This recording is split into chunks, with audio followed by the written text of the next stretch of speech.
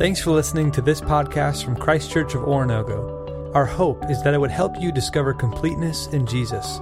Now for this week's teaching.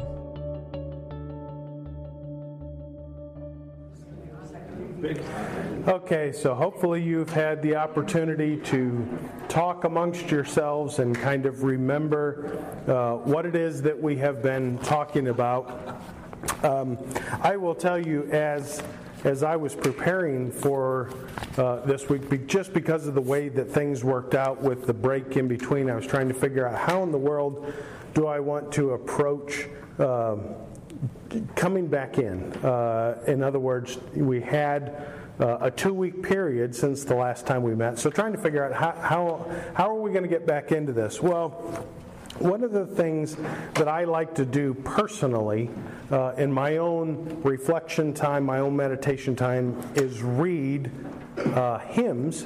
And I like to read those hymns knowing the story behind the writing of the hymn. I think that's very fascinating. If you've never done that, I would encourage you to find a way to do that. There's tons of information on the internet. As a matter of fact, if you just Google most hymns, there will be, part of it will be the writing of that hymn, and you'll be able to find it. Well, there is a hymn that it's on my phone, and I thought, I don't listen to this hymn very often.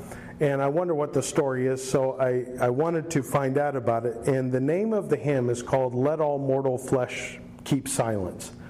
It's typically one that you would sing around Christmas. If you are familiar with it, it is traditionally known as a Christmas hymn. But what I found interesting is it was actually a poem that a monk wrote back in the 4th century. Way back at around 347, it appears for the first time in something called the Liturgy of St. James. And for the longest time, people thought St. James, this Liturgy of St. James, was actually James, the half-brother of Jesus. He was called James the Lesser. Well, come to find out, that's just what it was called. Kind of like Mike's class. This isn't Mike's class. This is the Adult Ministry Center. So same thing. But anyways, he wrote this because in that time frame, most people were illiterate.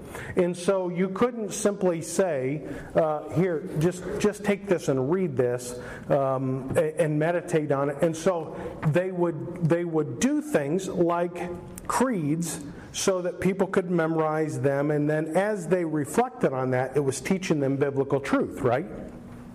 Well, that's what this poem ended up being. But what I found interesting, it was recited as the parishioners were approaching the Eucharist.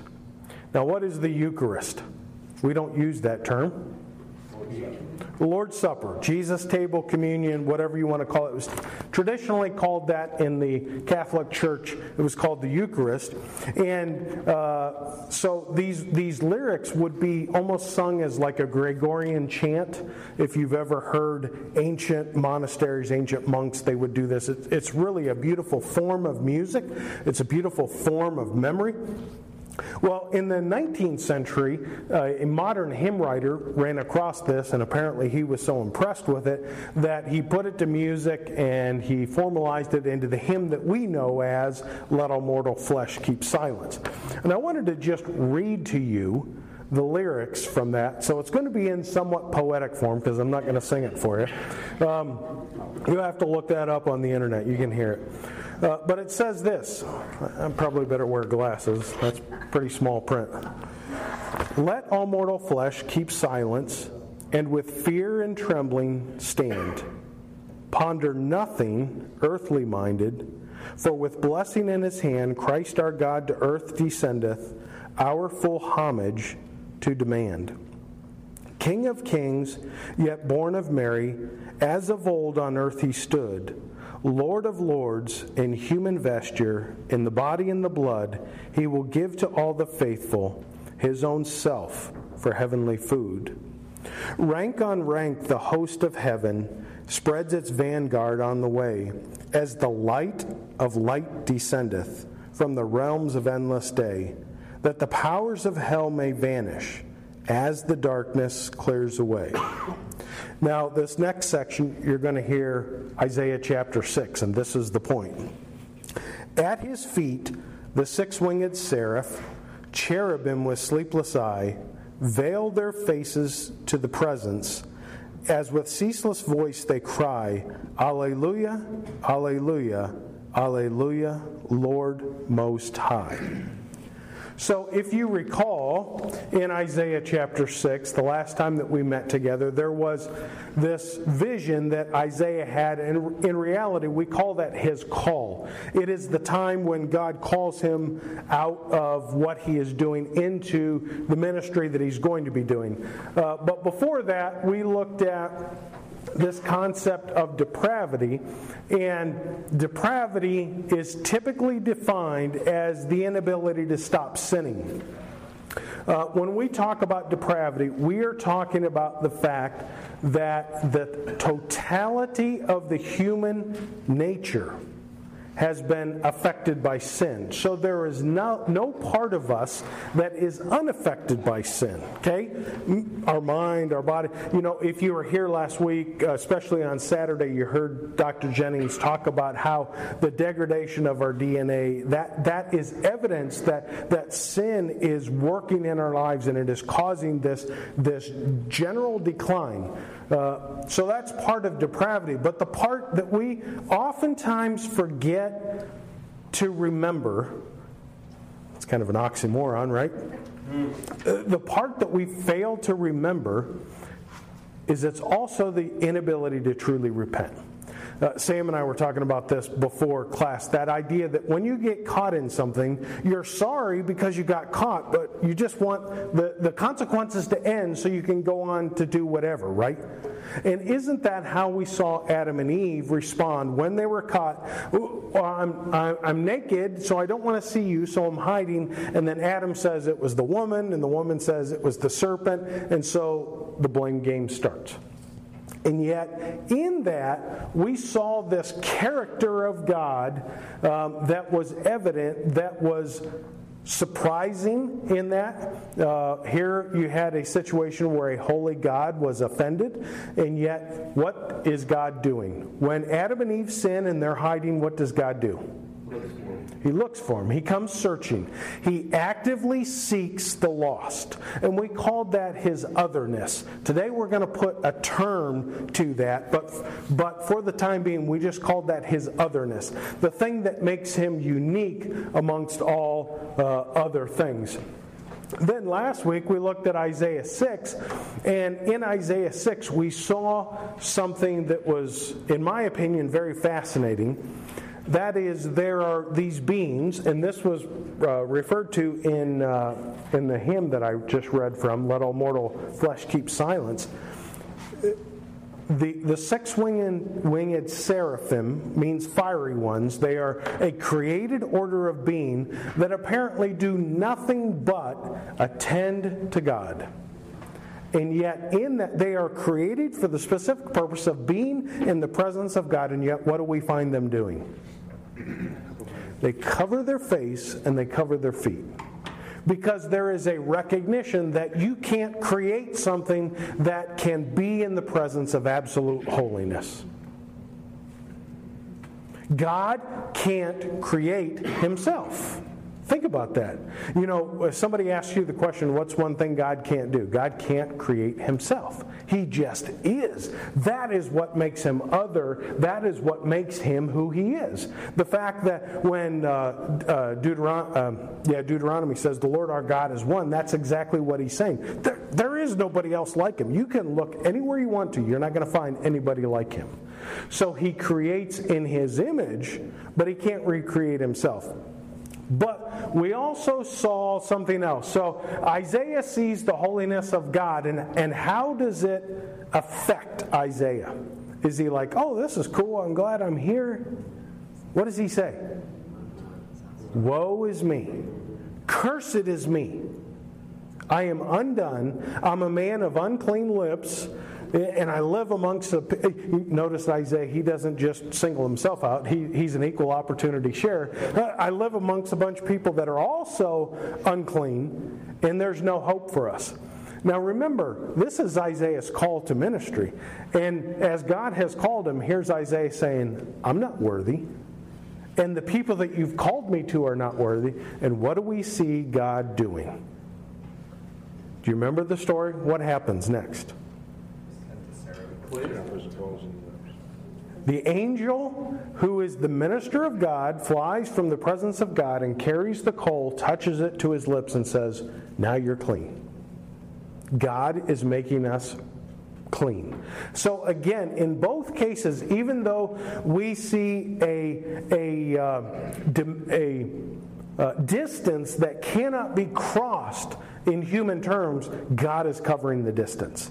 And in covering that distance, we see him displaying for us who he really is. Does that make sense?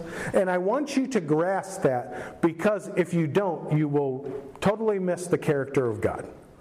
Because one of the things that we're going to talk about today is balance. In God's nature, there is always balance. It doesn't matter I wasn't going to do this, but I think let's just do this. How many of you have children? Okay? Did you ever get frustrated in parenting your children? And my wife's sitting right by one of ours raising her hands. So did you ever get frustrated in your parenting to where you love them, but you maybe weren't acting in love at the time? The rest of you are liars.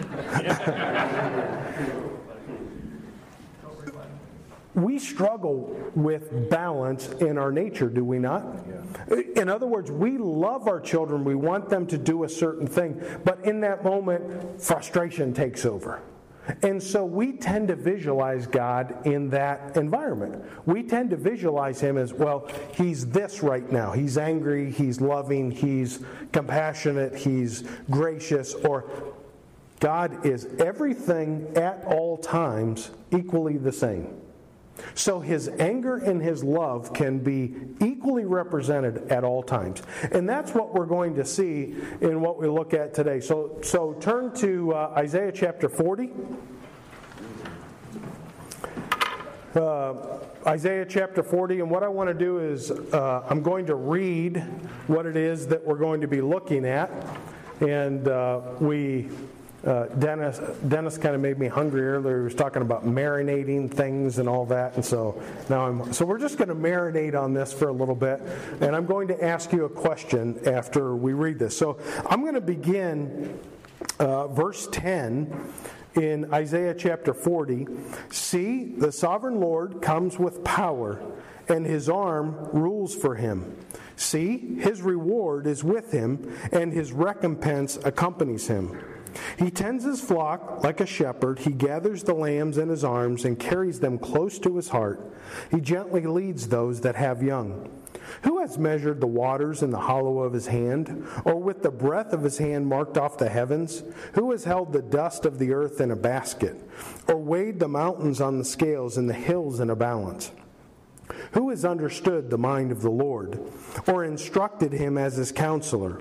Whom did the Lord God consult to enlighten him, or who taught him in the right way? Who was it that taught him knowledge, or showed him the path of understanding?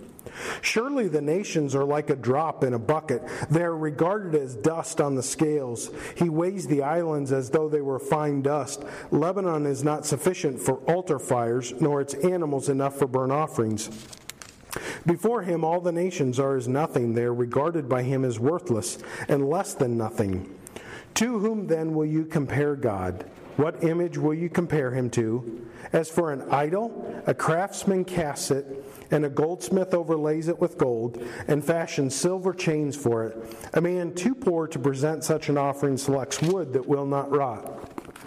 He looks for a skilled craftsman to set up an idol that will not topple. Do you not know? Have you not heard? Has it not been told to you from the beginning? Have you not understood since the earth was founded? He sits enthroned above the circle of the earth, and its people are like grasshoppers.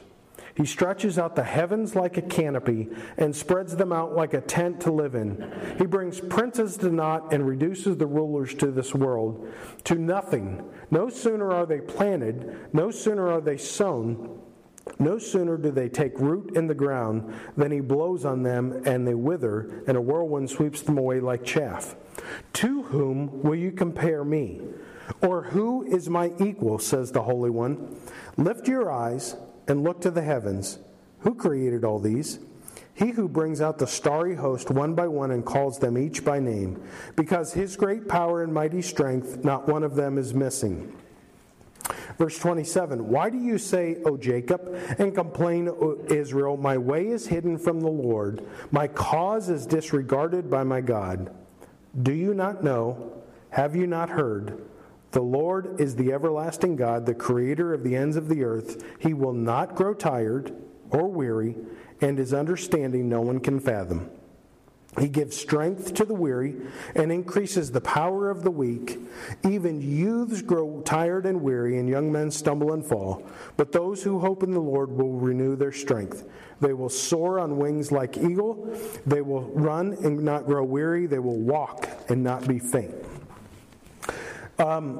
We didn't read the whole chapter because the first 9 verses really state the same thing. It's just in a different.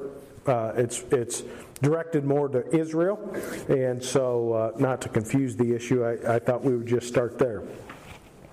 So I want you to think of something, and I have to look at my notes because I want to make sure I struggled with this question. I want to make sure I ask it correctly. Do you ever grow weary of living in an evil place? As you look at the world around you, or you look at your neighborhood around you, you determine the scope. Do you ever grow weary of living in a place like that? This is open for debate. Yes, no, maybe so, I think so. Okay, I see a lot of head shaking, and if you had marbles in there, I would hear them and I would know what you're... Is that a yes? I mean, yes. You grow weary? Okay? Yes. When that happens, what kind of God do you want? When you are weary of living in an evil place, what kind of God do you want? One that can reassure you. One that can reassure me? Okay. Loving God? Understanding God? Warrior? Somebody that will bring justice to the world? End it all. Say that again. End it all. Somebody that will end it all, end the suffering, end the evil. Okay. I think somebody that would lift you up. Somebody that will lift you up, that will give you the opportunity to keep going in that circumstance. Okay. Comforter. Let me ask you this question. Do you want that evil to exist forever and to continue on? No. Why not? You're miserable. Because there's something inside of us that says this has to end and rightness has to happen, right? So not only do we want the ability to endure that situation, to have the comforting, but we also want the strong God that can overcome it, right? Go back to Isaiah chapter 40, look at verse 10, and you will see both of those. See, first of all, notice what he is called here, the sovereign Lord. What does that term mean? See the sovereign Lord. What does it mean that God is sovereign? In charge? Ruler over all things. So sometimes when I was a kid, we used to sing this song. It kind of had a Middle Eastern feel. King of Kings and Lord of Lords. Has anybody ever heard? Dun dun dun dun dun dun dun dun. And it was kind of fun to sing. But the truth of that song was incredible. He is the King of Kings and Lord of Lords. What does sovereignty mean? What is God not in control of? That would be nothing. That's exactly what that word means. He is the instrumental cause of all that is, was, and ever will be. Either primarily or secondarily. He has caused those things to be. And so therefore he will in some way bring it all to a fulfillment. And so when Isaiah is sharing this, He is speaking of this character of God that is unique in this situation. Now remember, the situation that Isaiah finds himself in, it's important. We don't, Jeff Zimmerman brought this up, and he's like, I'm reading the book of Isaiah, and I have so many questions I want to know. We're not really studying the book of Isaiah, right? I mean, we're just dropping in, looking at different episodes as things happen. But generally speaking, we talked about this, I think, last week or 2 weeks ago. The nation is divided. The northern kingdom's been carried off into captivity. The southern kingdom is going to be carried off into captivity. And so everything that it seems, remember, the promise to Abraham was, I'm going to make of you a great nation. It looks like the wheels are coming off that baby. And so Isaiah is in this situation. And so when he says this, what he's talking about is in regards to the state of Israel. He says, see, the sovereign Lord comes with power, and his arm rules for him. See, his reward is with him, and his recompense accompanies him. When we see a world where the wheels are coming off, when evil is rampant, we want a God that is in control of that kind of world, a God that is over that kind of world. And that's exactly what Isaiah says. See, there is this God who has this character about him where he is strong, he is going to reward, he is going to repay. But notice verse 11. He tends his flock like a shepherd. He gathers the lambs in his arms and carries them close to his heart. He gently leads those that have young. In that statement that Isaiah opens this section with, we see this incredible balance in the character of God. He can be both strong and comforting all at the same time. As a matter of fact, the comfort that he provides for his people, Isaiah is going to go on and talk about this, comes from his strength. If you have a God that is impotent, he can't do anything about it. I mean, he can come alongside and say, oh, I'm so sorry that you're suffering. That's empathy, right? Make sure I'm getting the right word. Is that right, Jim? Sympathy. So he can come alongside and say, I feel bad for you, but he can't do anything about it. That's sympathy? Okay. He's just going to be there with you. Just going to say, I'm so sorry. But we want a God who can come into that circumstance and can give something that is going to change that. And what is the something that he can give? It's a 4-letter word. Begins with H, ends in E. What's that? Hope. Hope. He gives hope. He gives something that we can look forward to and cling to. And how do we cling to that thing? 5-letter word, begins with F, ends in H. Faith. We cling to that hope via faith. So I was challenged. This is kind of completely off the subject, but I'll throw this out to you. I was challenged by something that Dr. Jennings talked about last week in the Aging Brain seminar. Apparently I have an aging brain. And that is, you got to learn new things. You know, that helps you to make new connections. And with my brain, I want to make sure that I'm maximizing it. So I'm currently listening to a video series on the history of philosophy and Christian thought. And it's taught by a high school teacher in, I want to say he's in Oregon somewhere. And to listen to what he's teaching these high school students, we would all be embarrassed. But he teaches in what is called the Socratic way. What is the Socratic way of teaching? Say that again? Asking questions. Asking questions. It is the idea that you know more than you think you know. It's just I have to have a dialogue with you to draw that information out of there. Sometimes we call it critical thinking. The idea that you're putting the pieces together. You know, I'm throwing the pieces out there. You're drawing them together into a general theme. So when I do these things like, 4-letter word starts with H. You know what that is. It's just evidence that you guys have an aging brain too, and you can't get to those. That was the setup for that joke, sorry. Okay, so what we see here is this idea that God's attributes are in complete balance. They are not in disharmony with one another, but they are in complete harmony with one another. So what does that mean? We're going to go on and look at a couple of the other things in here, but I want to make sure that we get this idea, that we kind of grasp that both sides of God's nature, when they seem contradictory things, they are in complete harmony. What does that mean for us in reality? It's kind of a confusing question, and really it's not a right or wrong. It's just I want to see what you're thinking about this. Ask it again. Yeah. So if we were to, I'm just going to throw two concepts up here. So we have seen the strength of God in verse 10. And in verse 11, we have seen the compassion of God. So when those two things are working together in harmony, what is that really revealing to us about who God is? Does that make sense?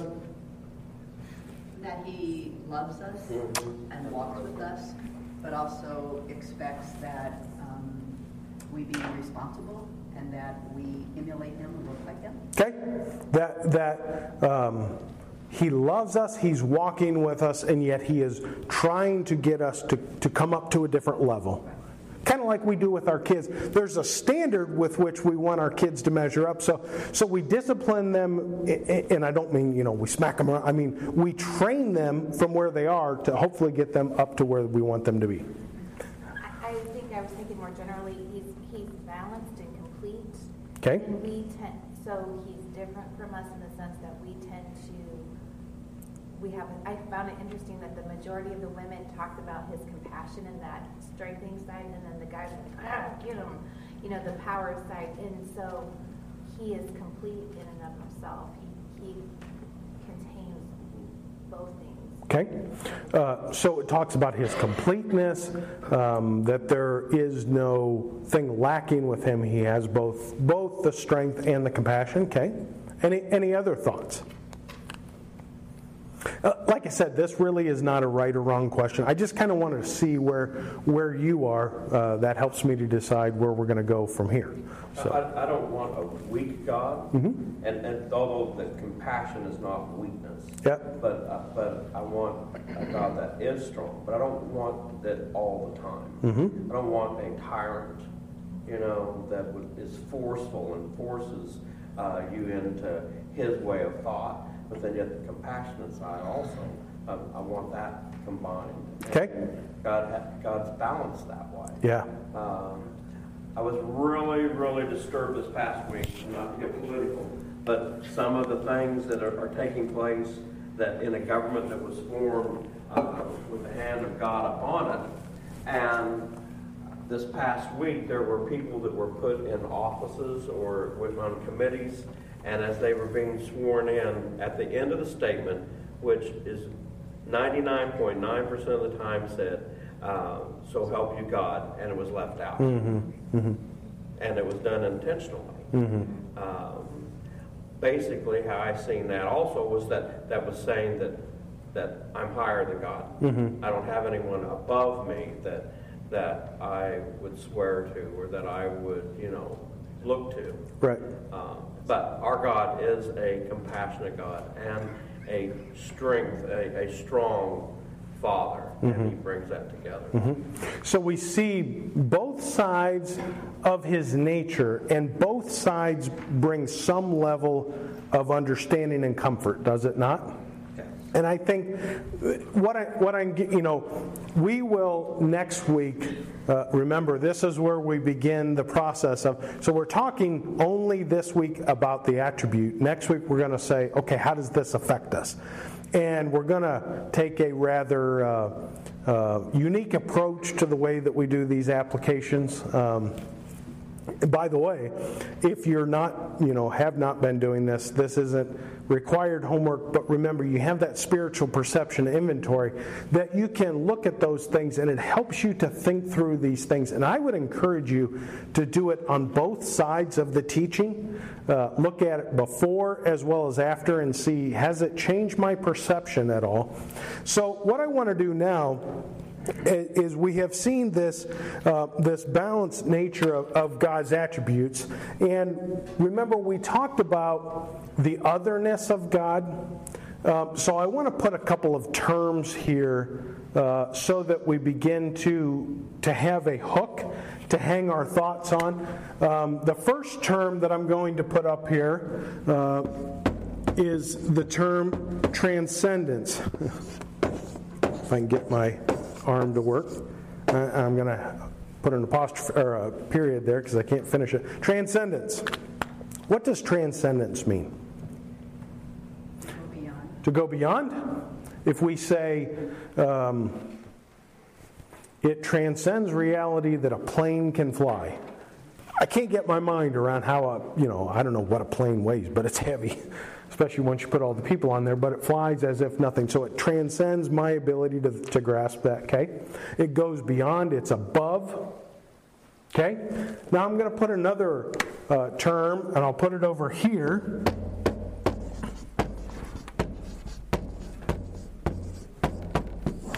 Imminent. What does that word mean? Going to happen. Say that again? Going to happen. It's going to happen. Right now. Why is it going to happen right now? Because it's near. That's what that word means. If something is imminent, it's close. So when we talk about God's nature, we are saying He is both transcendent, that is, He is above, He goes beyond comprehension, but He is also near. He is imminent. He is involved. Now, I want you to keep those terms in mind, okay? Transcendence and imminence. And as we look through the rest of this, we're going to look at it fairly quickly, but I want you to pick those out, okay? Pick out His transcendence, pick out His immanence, see them in balance. So, verse 12, who has measured the waters in the hollows of His hand? Quite simply, what this is saying is, who could hold the ocean like this? Is that an immanent God or a transcendent God? That is a God that you and I cannot understand. Think of the amount of water that is in all of the oceans, lakes, streams, rivers in the world, and He could hold it right there.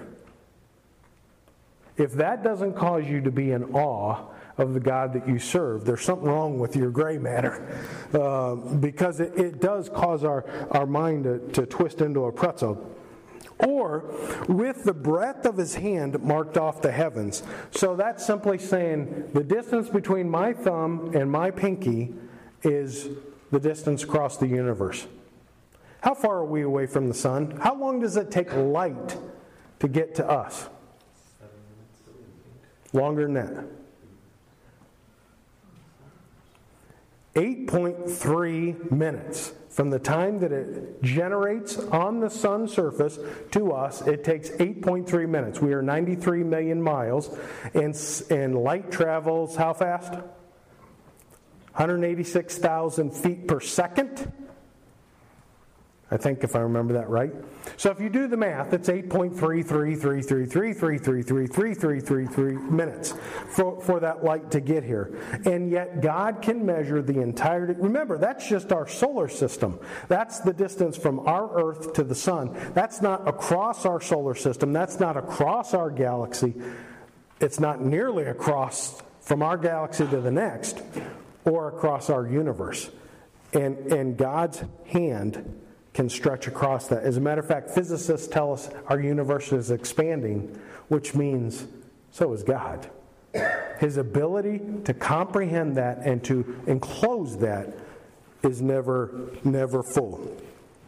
Who has measured the waters in the hollows of His hand, or the breadth of His hand marked the basket? Who has held the dust of the earth in a basket, or weighed the mountains on the scales and the hills in a balance? I don't know if you have ever been to a place where you've seen incredibly large mountains. We have some big mountains here in the U.S., but we don't have any Himalayan mountains here in the U.S. I was watching something recently that was talking about the Himalayas, and it was talking about this bird. I don't remember what kind of bird, but it would fly over, and the only way it could do this was basically because of the up currents of that come up the mountain, is that hot air would cause it to rise up. And by the time the bird got to the other side, it was so exhausted, it would just, for 6 months, do nothing but eat, and it couldn't fly.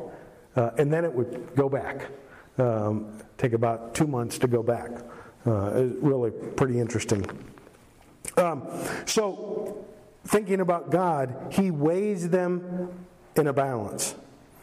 Verse 13, who has understood the mind of the Lord or instructed him as his counselor?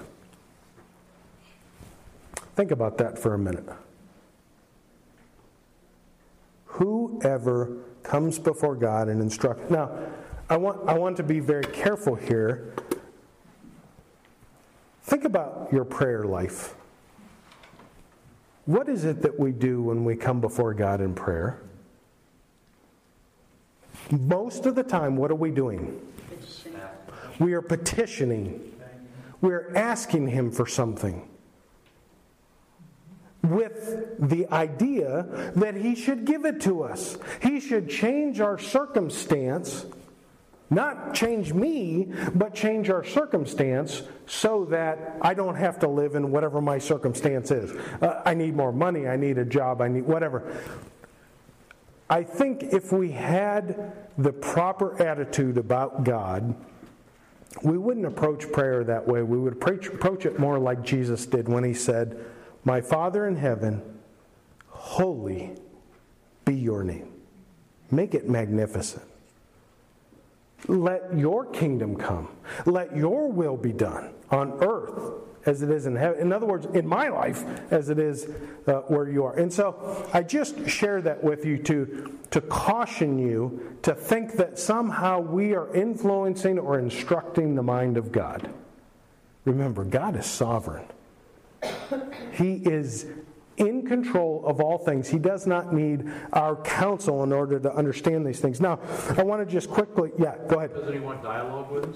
Why does He want dialogue with us? I'm just thinking of Moses. Mm-hmm. You know, where God says, well, I'm just going to smite Yeah. all, and I'll restart with you. So who was that for? God? Oh, no. It was for Moses, wasn't it? God didn't. So there are 3 times in the Bible where it says God repents.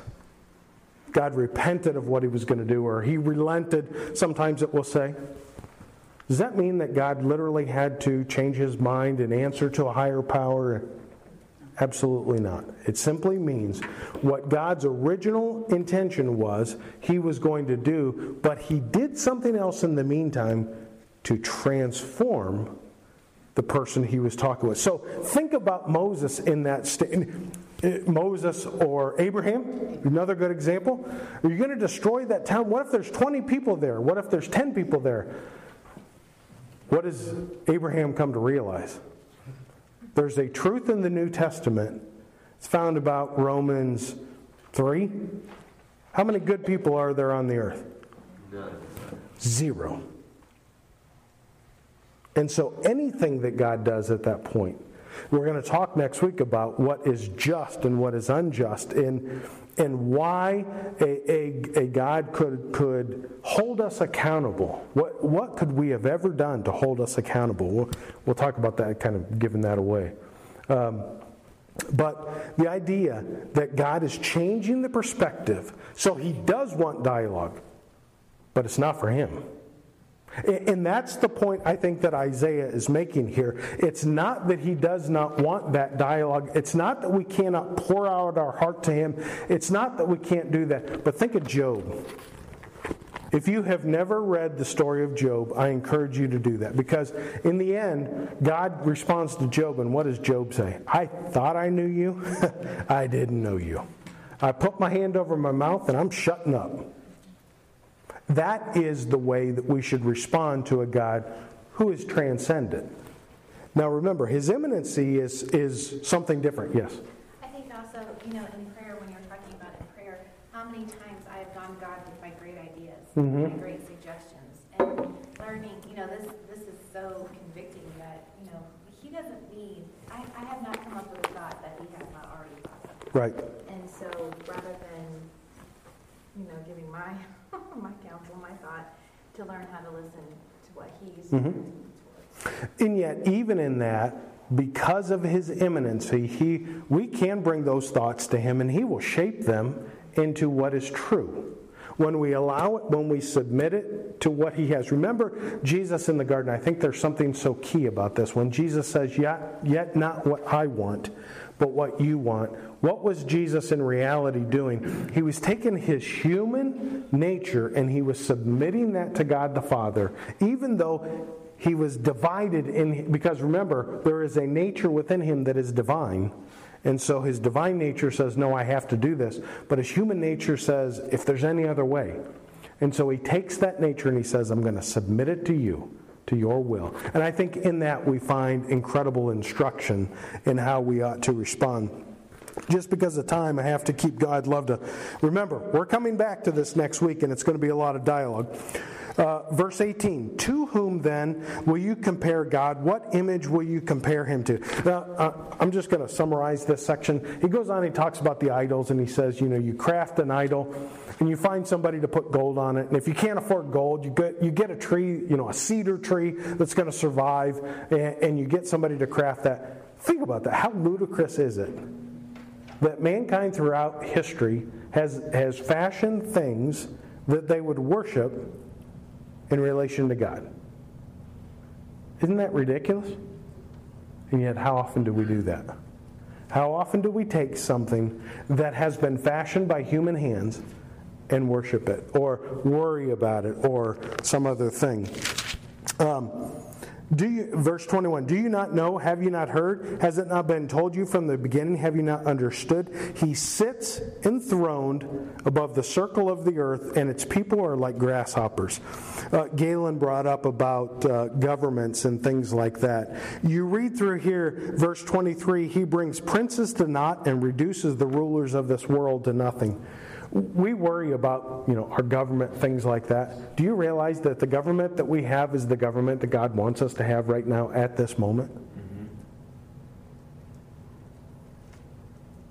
Whether it's good or bad. When Nero was in charge of Rome, or Domitian, so think about the book of Revelation.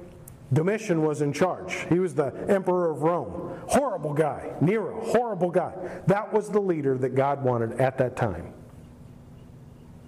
And we say, why? That doesn't make sense. Well, remember, he's not comprehensible. He's transcendent.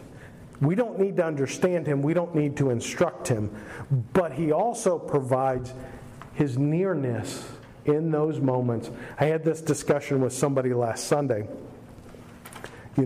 What's going to happen to us as things continue to get worse? God is able to save his people through trials, through tribulation, through difficulty. He knows how to rescue his people through those things. Do we want to go through them? I don't know, but I have confidence that the God that we serve is able to bring us through.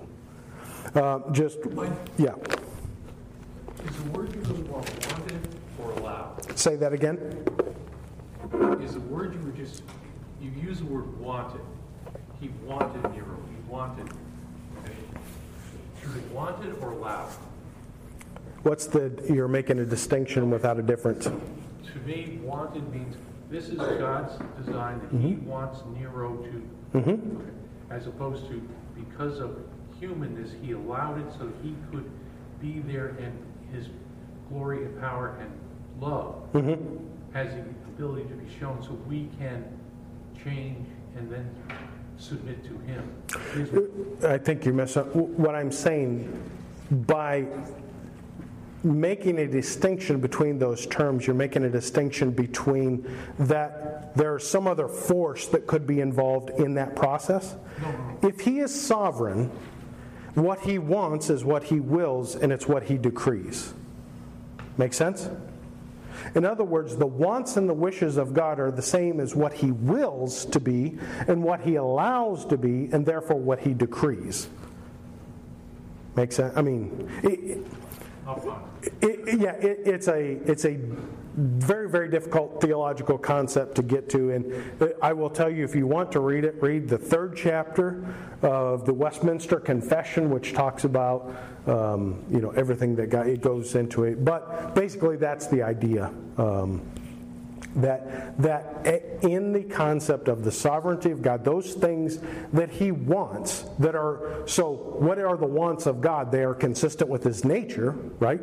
And so those things that are consistent with His nature are the things He's going to allow to happen, will to happen, and so it gets a little deep in the weeds, but yeah.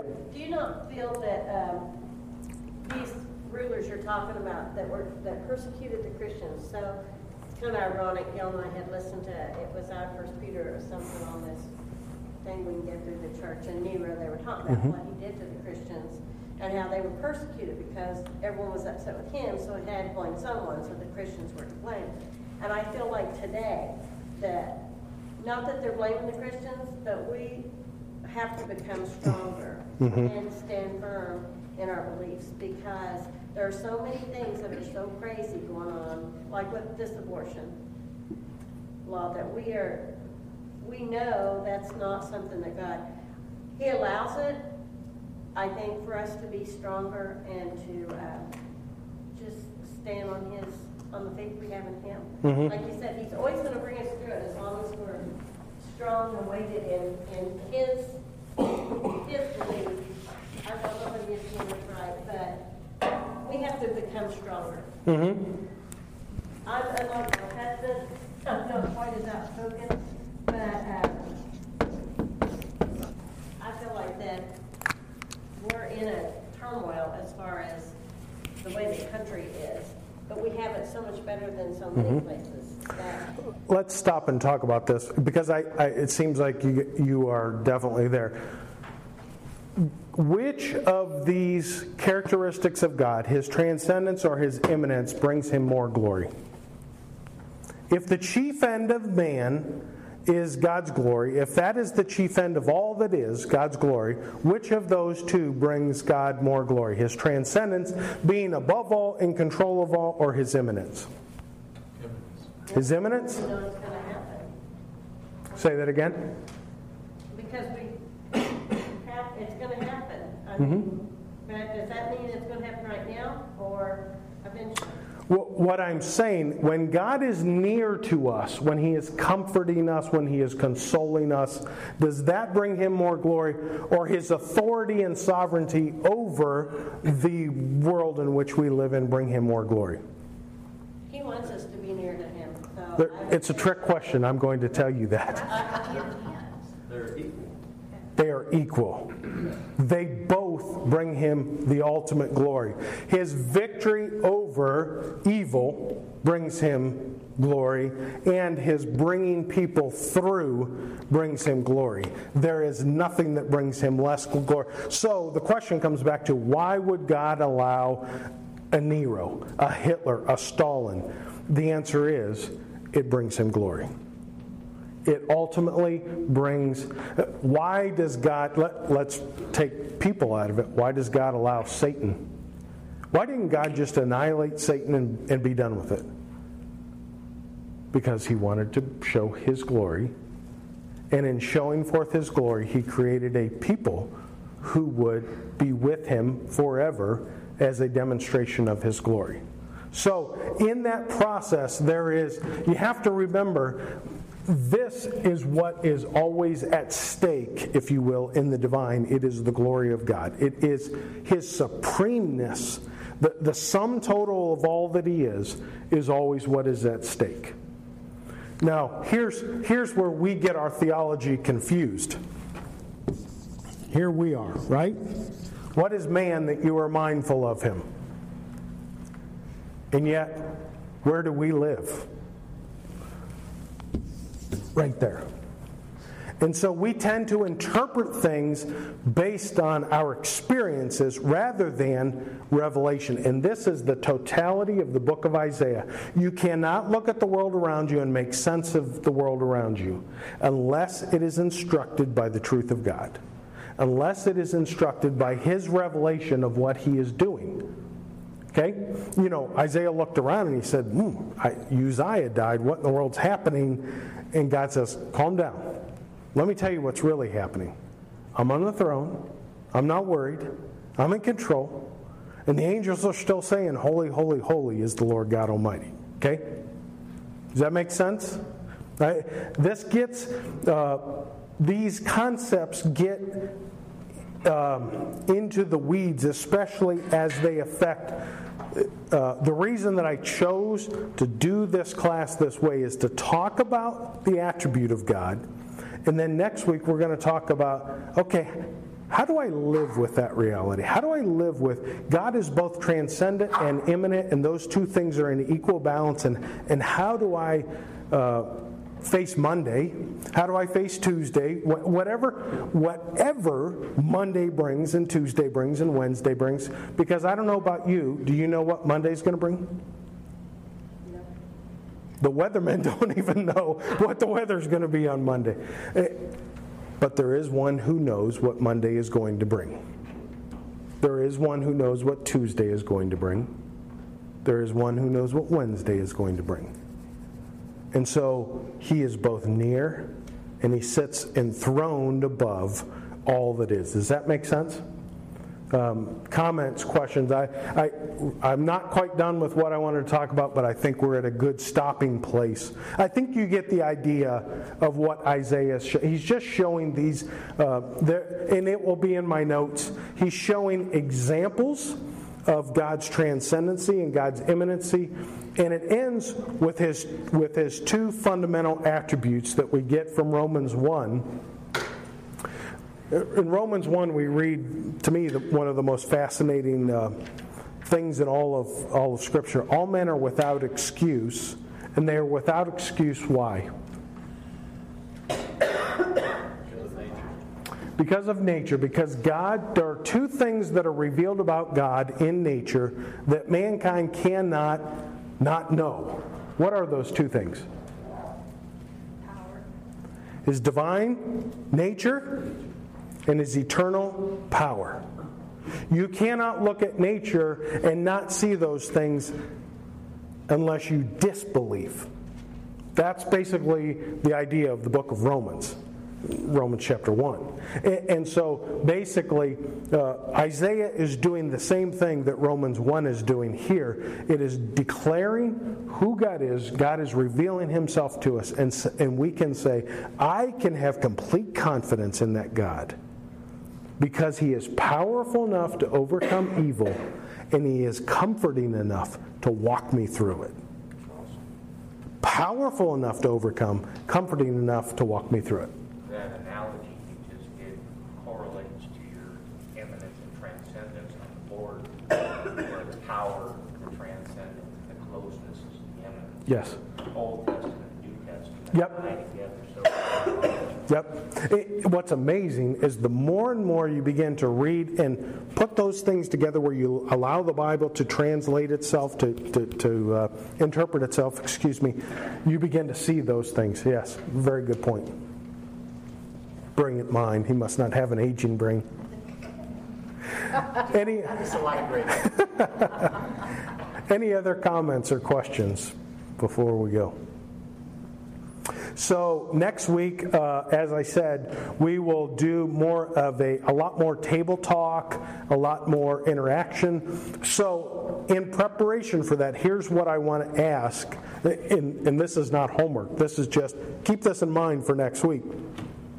Try and sit at tables where you're together, because, like for you guys, if you like each other that much and you want to have that detailed of a conversation, but you're going to want to sit where you have a group of people. Plus, it's just a great opportunity to get to know somebody, right? Two things that I want to share with you in closing. while we are called to declare the transcendency of God, we get the opportunity to participate in the immanency of God all the time, right? The comfort that flows into our lives, 2 Corinthians, is given to us so that it can flow into other people. So 2 things I wanted to say. If you did not get the opportunity to hear Sam's testimony last week, is that online somewhere or anywhere? Do you know, Sam? Yeah. Okay, I would encourage you to do it. But the reason that I bring it up, I want to make sure that we pray for Sam.